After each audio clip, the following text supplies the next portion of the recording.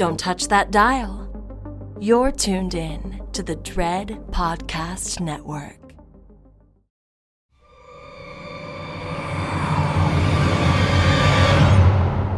From Nice Guy Productions World Headquarters overlooking the glamorous San Fernando Valley, I'm Mick Garris, and this is the fun-sized version of Postmortem AMA, where you can ask me anything. And asking your questions is the indisputable, honorable Joe Russo, producer Joe himself. How are you?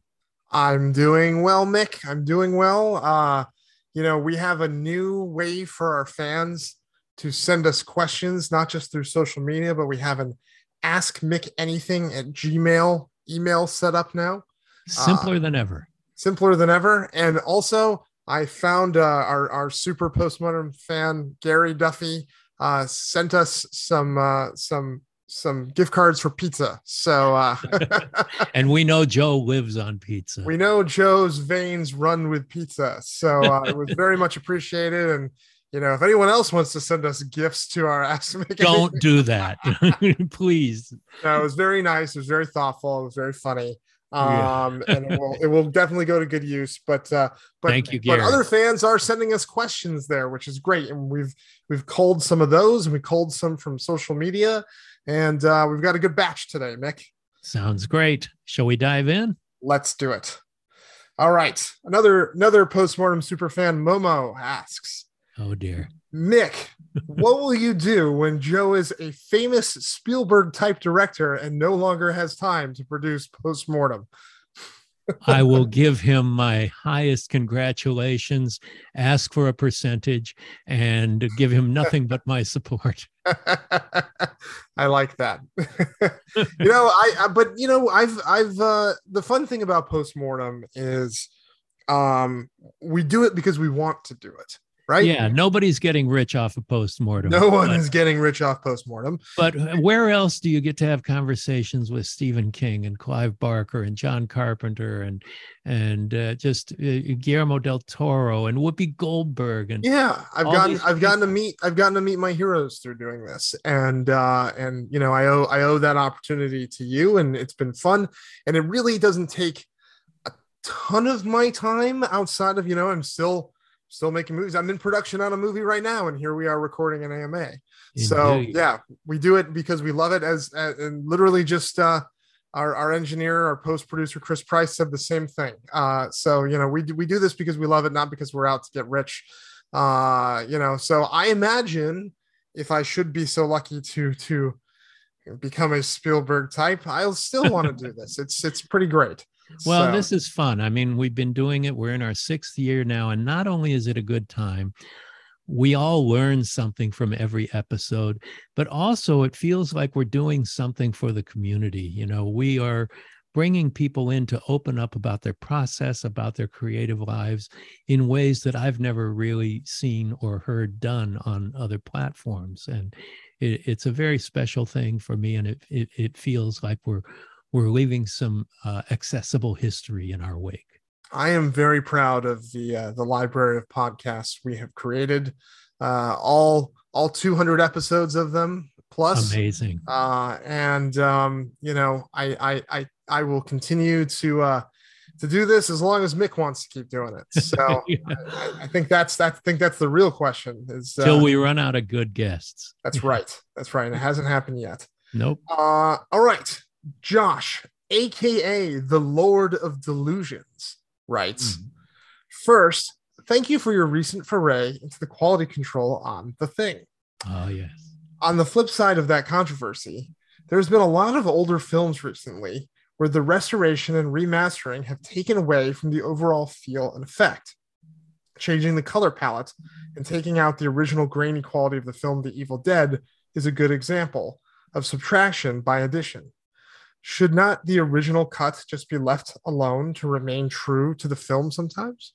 Well, they should certainly be made available. But if a director like Sam Raimi wants to go in, and Evil Dead was shot on 16 millimeter film and blown up to 35 for financial reasons. If he could have afforded to shoot it in 35 millimeter, or if digital filmmaking was available when The Evil Dead was made, he certainly would have availed himself of that. So if there's a way to take the best elements that make the film and present them in as perfect a manner as possible under the supervision and approval of the filmmaker himself, I'm all for that.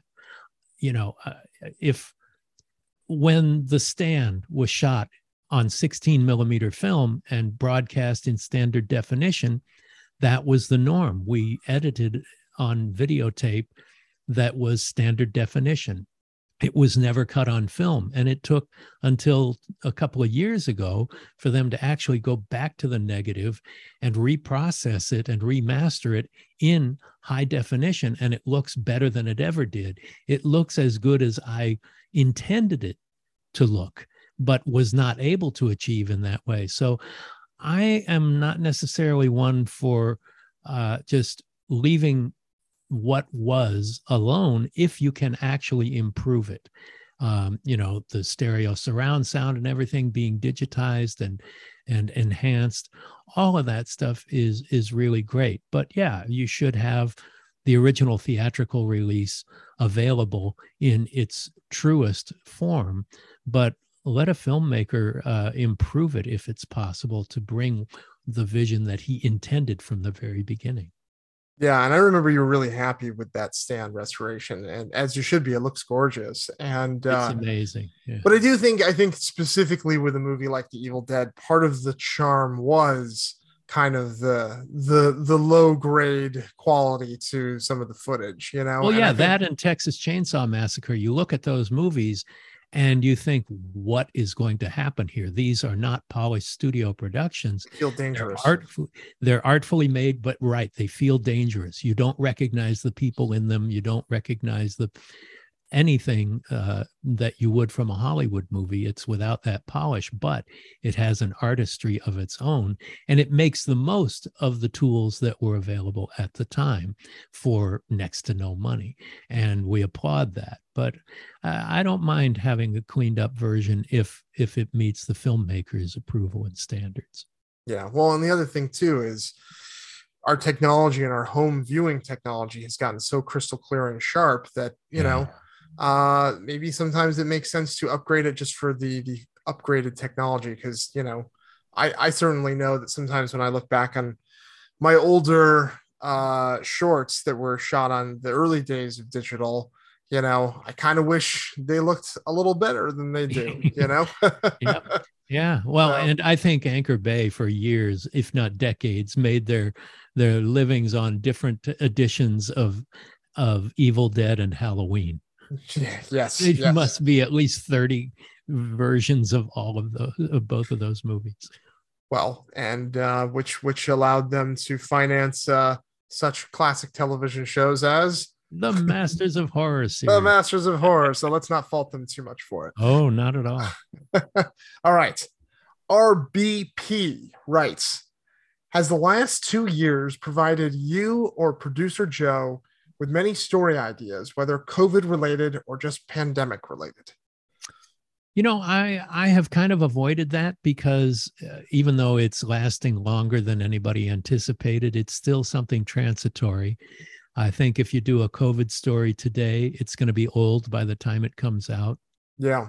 Its day has passed. It's marking a time in our history that is important and well worth marking. And if you have a story that pertains to that and it matters, that's great. There have been a couple of them that I've seen that are terrific. But I don't really think in those terms. Everybody makes a movie for release today. They don't make a movie for 20 years from now. But I like to think in timeless terms, and not for the immediacy of it, but something that will have some lasting power in case, like in the case of Nightmare Cinema, it came out a year or two after we shot it because of all those issues we had dealing with distribution and funding and all of that stuff.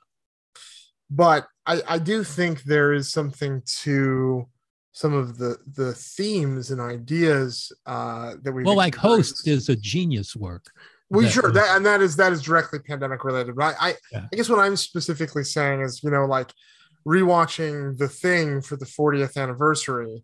You know, that actually is a perfect pandemic type movie, right? Yeah, We're yeah, contained. We don't know who's infected. Could they infect you? You know, so I think there's a lot of ideas that have come out of the pandemic in terms of how society works, how we function as a society, how we treat each other as a society, that I think are very ripe themes and ideas that I'm certainly trying to explore in some of my writing now, yeah. that aren't necessarily like COVID specific, you Right, know. but COVID influenced. Yeah, COVID influence, yes, and I think that's probably, I think over the next couple of years, especially, you know, in genres like horror and science fiction, which tend to deal with, you know, socio-political ideas at a thematic level. I think we'll see lots of interesting twists to this nightmare that we've been stuck in for 2+ years. yeah, yeah. Well, I look forward to seeing those because anything that's approached, anything that's done in an original and surprising way is exciting. And this is something that's happened to our society around the world that can't help but influence what comes after. But anything that's pandemic specific, I'm not particularly interested in writing or directing along those lines. But Yeah, no, with those themes I think those influential. moments might have already passed. You know, Yeah, host was that lightning in a bottle. yeah. And Um, there have been a couple others, the yeah, names of which don't come to mind immediately, but Host is the most evident of them. yes, yes. I don't think in 3 years we're going to be super excited about watching little tiles on Zoom. But all right. Avid listener Jay Thomas writes, every project is designed from script to screen. Lens choices, lighting styles, lens filters all help create the final image. Mick, for one, worked through and got started during the big Amblin period. Was there any set filters or lighting styles designated to achieve the Amblin look that you're aware of? Orson Welles was said to lean towards a 25 millimeter for Citizen Kane. Do you both have certain influences, filters, or lens choices you tend to go back to or decide to use with specific projects? I actually do. There was no Amblin workbook, but you couldn't help but be influenced by Steven Spielberg's work if you're writing and directing for Steven Spielberg. And the push-ins from below work so much better in a widescreen than in a 1.8.5. Those moving camera shots pushing into the faces filled with awe was very specific to his style. But for me, I like lenses that are really wide or really long. I don't like what the eye sees. I don't like a 35. This is getting very technical. No, that's what he's asking. I don't like 35 to 50 millimeter lenses for the most part. I'd rather shoot a close-up in a wide lens with the camera close to the actor or a long lens. Long lenses are only focused they have a very narrow focal point, and things in the foreground and things in the background are out of focus. And in building terror and tension in horror, that's a great tool to use. And wide lenses give you such an overwhelming sense of place and with slight distortion. I love a 10 to 14 millimeter lens for masters and moving masters especially, because of the feel you get. It's almost a 3D feel, but it's exaggerated. And really wide lenses just look beautiful to me. And I like seeing the world, but especially, and I like to have a wide lens near the floor, taking in the whole scenery, whether it's an interior or exterior. And a long lens moving is great. I also like practical lighting. I like using actual lamps on the set or location or the stage that people walk to and away from, rather than having giant movie lights illuminating. So many films and television shows are overlit. These days, that's not so much a big deal because digital filmmaking is so much more flexible and requires so much less light than 35 millimeter did. But I've always loved natural light, or at least to look like natural light. You put a lamp on a table and have a bunch of people sitting around that table having a conversation, or there's a lamp overhead and the light bounces off of white papers that are on the table so the light bounces up on the faces from below. It's a beautiful, beautiful effect, and it feels natural and genuine, and it doesn't have the sense of artificial that so much film and television does. So those are a few of the things that I like to use specifically and technically. Yeah, I'm a sucker for a long lens because I just love the focal drop off. I love being able to shift the different perspectives within the plane of focus, and I love characters walking in and out of soft focus and in the sharp focus. I don't know. There's a lot you can do with it. I've always been a sucker for it. From my filmmaking even to my photography, I'm always trying to get like how can I get something to fall out of focus, like that's my and but I love the use of color as well. The color has so much to do with emotion, the color clothing that you wear, or the walls, or here's an example of the first Amazing Stories episode that I directed, the only one I directed, Life on Death Row. It's in color, but there's no color to it. So it looks like black and white. You don't know what era it takes place in.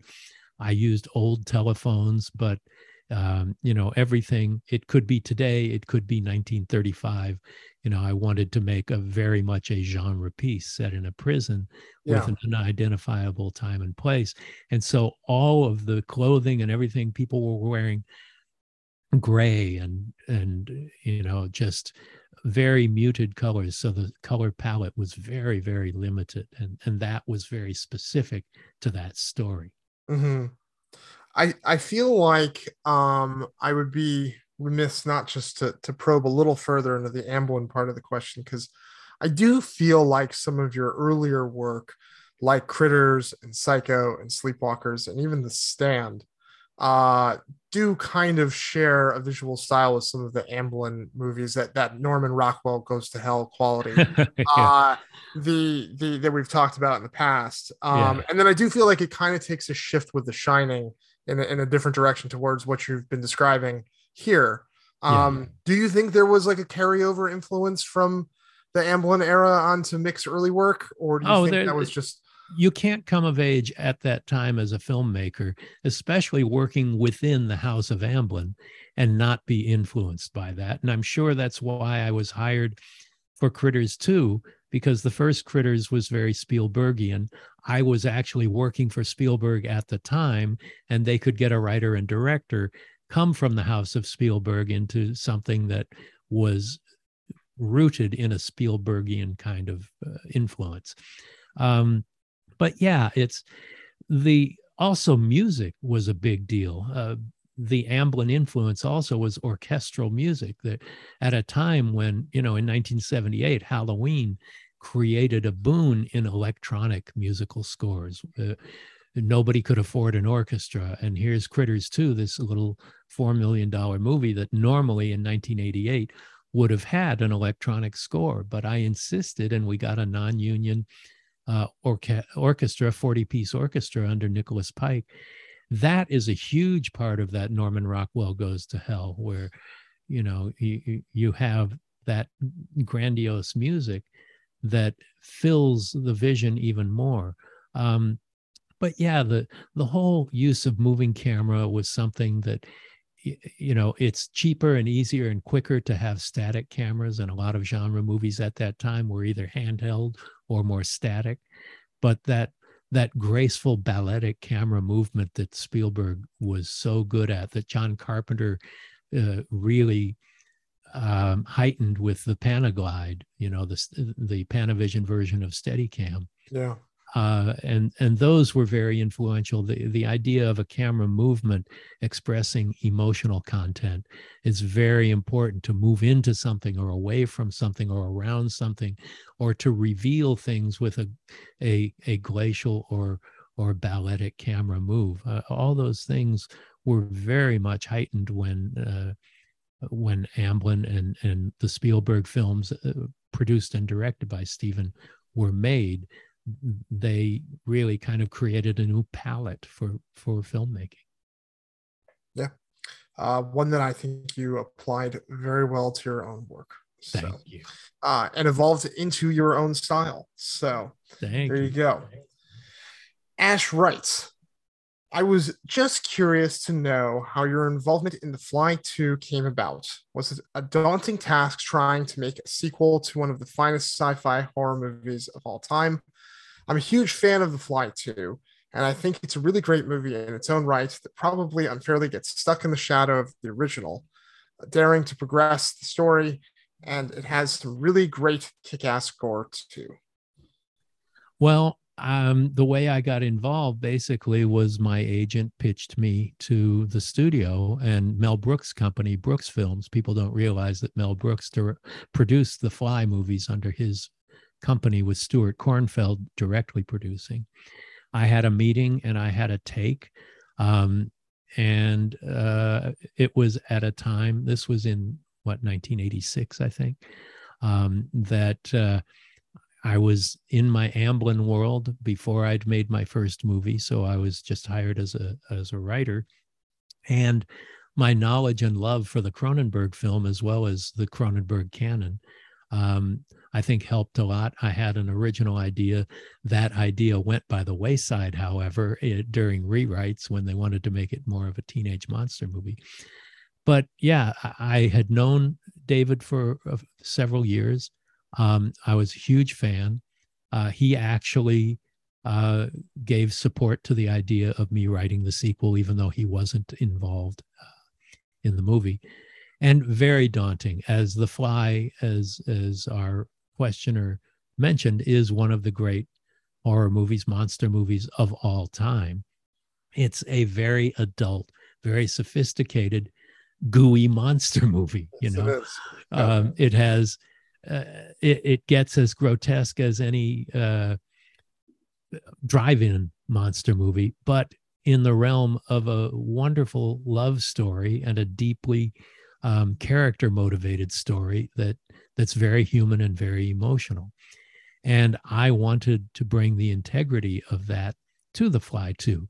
I wish I could be as enthusiastic about the movie that happened as our questioner, because I think it falls far short of what happened with David's movie. And I think it's mainly because there was a fight. Leonard Goldberg, who had been a TV producer, was briefly the head of 20th Century Fox when I was working on it. And Scott Rudin was the production executive, who's now, a hugely successful producer of high quality feature films. So they were having a battle. Leonard Goldberg wanted a teenage monster movie, and that ended up happening. So I wrote, I think, 2 drafts when they were having a battle, and I saw that they were trying to make something that wasn't what I really wanted to make. And at that time, conveniently, I was offered Critters 2 to direct.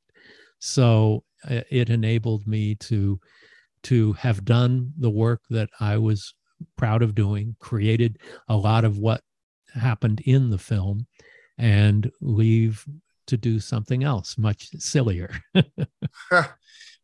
Fair enough. Do you remember, just out of curiosity, because and famously, I don't know if a lot of people or fans know this, but obviously Mel Brooks was one of the producers on the movie, which is a pretty cool little side note to that story. Do you remember what script of yours they read that they were like, we want to meet with Mick off of this for? I don't know if that at that point they had even read anything of mine, because I'd already worked on Amazing Stories. I'd already written Batteries Not Included. So it was more just because you were coming out of the Amblin camp, you had some cachet that they were interested in trying to. Yeah, I was already exploit. an established screenwriter at that point. Got it. And so that opened the door. And in those days, pitches weren't as detailed and deep as they are today. Sure. And, I had a storyline that I was really excited about, and a way. But when you're so how does your agent calls you and says they want to meet on The Fly too, and then like you had to think and you came up with the idea, or did you have something in your back pocket? We were like, gosh, if I had ever gotten the chance to pitch on The Fly too, here's what I would do. Well, I did have a story that I was pursuing in a different way that was going to be an original screenplay, and I went, wait, what if the child of Seth Brundle and Veronica Quaife with these powers under these circumstances. It was a really great idea that's never been used, that perhaps I still will. But my first rewrite settled into a teenage Fly too. Right. And that's what got pursued. Now, the next writer on after me was Frank Darabont, and then Jim and Ken Wheat were the final writers of the shooting script. Right. And they had been writers and directors on Young Indiana Jones, as was Darabont. And so, well, that actually kind of bleeds into our next question, so I might as well ask it. John wants to know, Mick, on movies you wrote drafts of but weren't the final writer on, how do you reconcile your feelings about the end product? What do you do or say if you're not happy with the final result? Well, that's one of the things you get paid for, is not just to do the work, but to be a part of a team. And Fly 2 is a perfect example of that. When I first saw they did a sneak preview of the movie, and I had not read the other writers' drafts. And as I'm watching the movie, I'm sinking lower in my seat thinking my career is over. And it was really depressing because it was such a high bar to meet with David Cronenberg's The Fly. And it didn't even try to be that movie, which is fine. And Chris Walas did a great job directing and all, but so much of what I thought was the best parts of what I'd written were not there. And, Hocus Pocus is much closer to what I wrote. Right. Just the ages were a little different. I wrote 12-year-old kids. They made it with 16-year-old kids. But otherwise, structurally and character-wise and the like, it was very, very similar, even though there were 11 other writers on it after me. But in that case, there's still some things about it that I go, well, I wish it had had these, but it's proven me wrong by being such a perennial success. And you learn to just say thank you. You're part of a team that put together this movie, and how ungrateful and what bad karma to be grumpy about it and say, yeah, but if they'd only done it my way. Right. It's right. You learn to say thank you and appreciate the career that you're able to have. I'm able to make my living telling stories. And that's a dream I never thought would be fulfilled when I started. And to be able to be doing this, yes, it gets frustrating. And Joe, I know you've had your issues of being rewritten extensively as well. Yeah, I just saw a cut of one of those pretty recently, and it's not a fun experience when you realize just to the extent of what little is left of your script. But it's you're right. It's I certainly have my I like to poke fun at Hard Kill here and there, which is which is one of the ones that got rewritten ad nauseum. But at the end of the day, like the movie, it's still a Bruce Willis movie. It's still one of his final pictures, which is crazy. It was number 2 on Netflix. It was, and it helped put a lot of money in people's pockets right before the pandemic, including my own. So I have no regrets about that movie whatsoever, regardless of what the critics think. And you learn, and you just continue moving forward and learning from your experiences and hoping that everything is better the next time, and how to play that dance, with the studios and the networks and all of the people involved to try to get your vision through as clearly as possible. Yeah, there's a lot of when you're handing your script off as a writer, whether you're the first or second or third on, when you're handing it off into the process, you don't really have much control over what happens from that point. Yeah. And sometimes it works out and sometimes it doesn't. And that's just the nature, I think, of a collaborative art form, especially one that is so heavily ingrained in commerce. So. And it's also how I became a producer, and as a producer tried to be the knight in shining armor to protect the filmmakers working with me on Masters of Horror in particular. You know, I was able to say, this is what these guys want to do. Don't get in their way. Let them do it and encourage them to do it and be there as a cheerleader and let them fulfill their visions. And we were able to see undiluted visions by the greatest filmmakers in the genre at the time. And one of the most widely beloved horror series of all time. So, you know, maybe there's something to that formula that I wish other producers would pick up on, Mick. But there are some who do. Alas, yeah. Yes, there are some. There are some, and they are very in demand to work with. So, all right. Last but not least, Stuart writes, when you were filming the behind the scenes back in the day, what was the process of that? How much footage did you end up getting to then cut down to a reasonable length? And how much access were you given to the production's casts and crews? It depended. Mostly it was pretty much the same. Remember, we were shooting 16 millimeter film in those days rather than digital, so you couldn't just shoot endless amounts of it.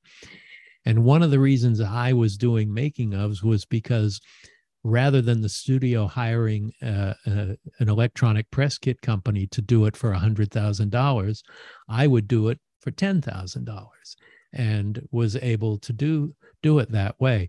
Normally, we would get 2 days access to a production.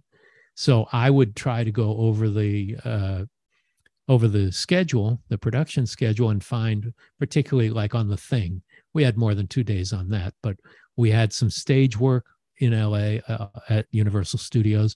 We went out to Rob Bottin's location and shot his work as he's building all the creatures and the like.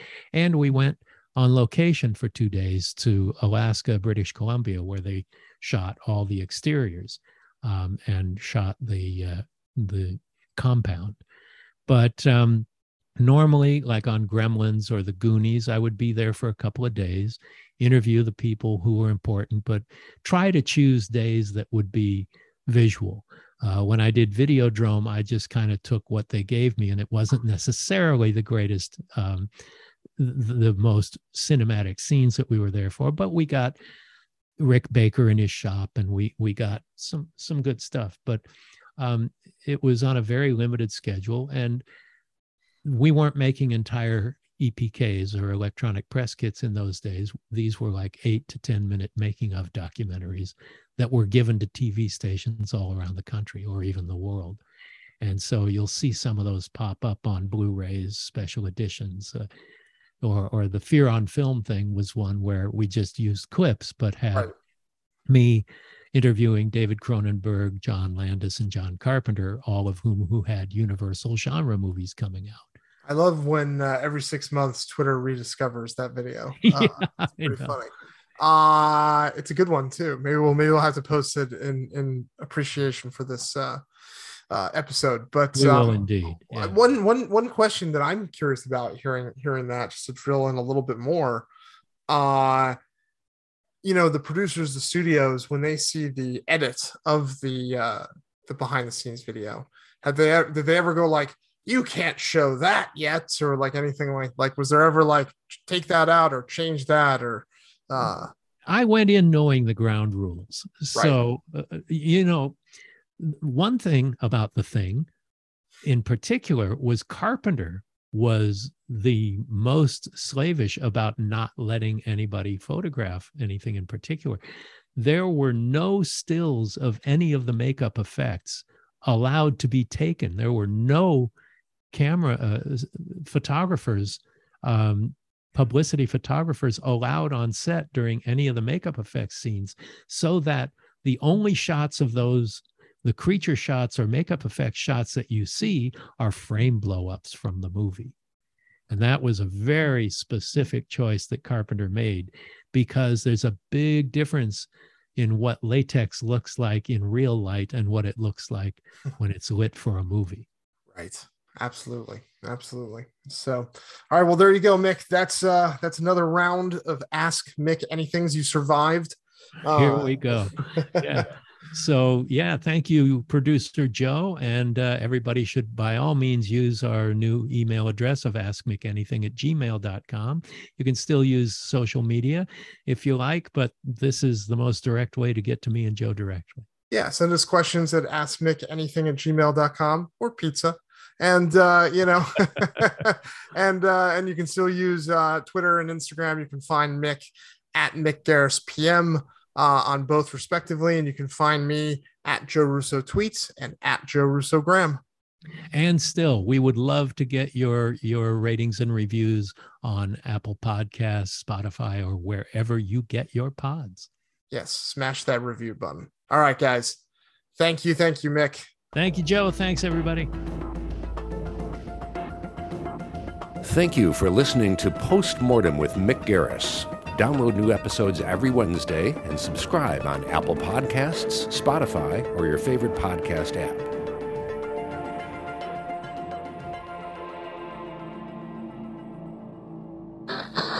Thank you for listening to the Dread Podcast Network.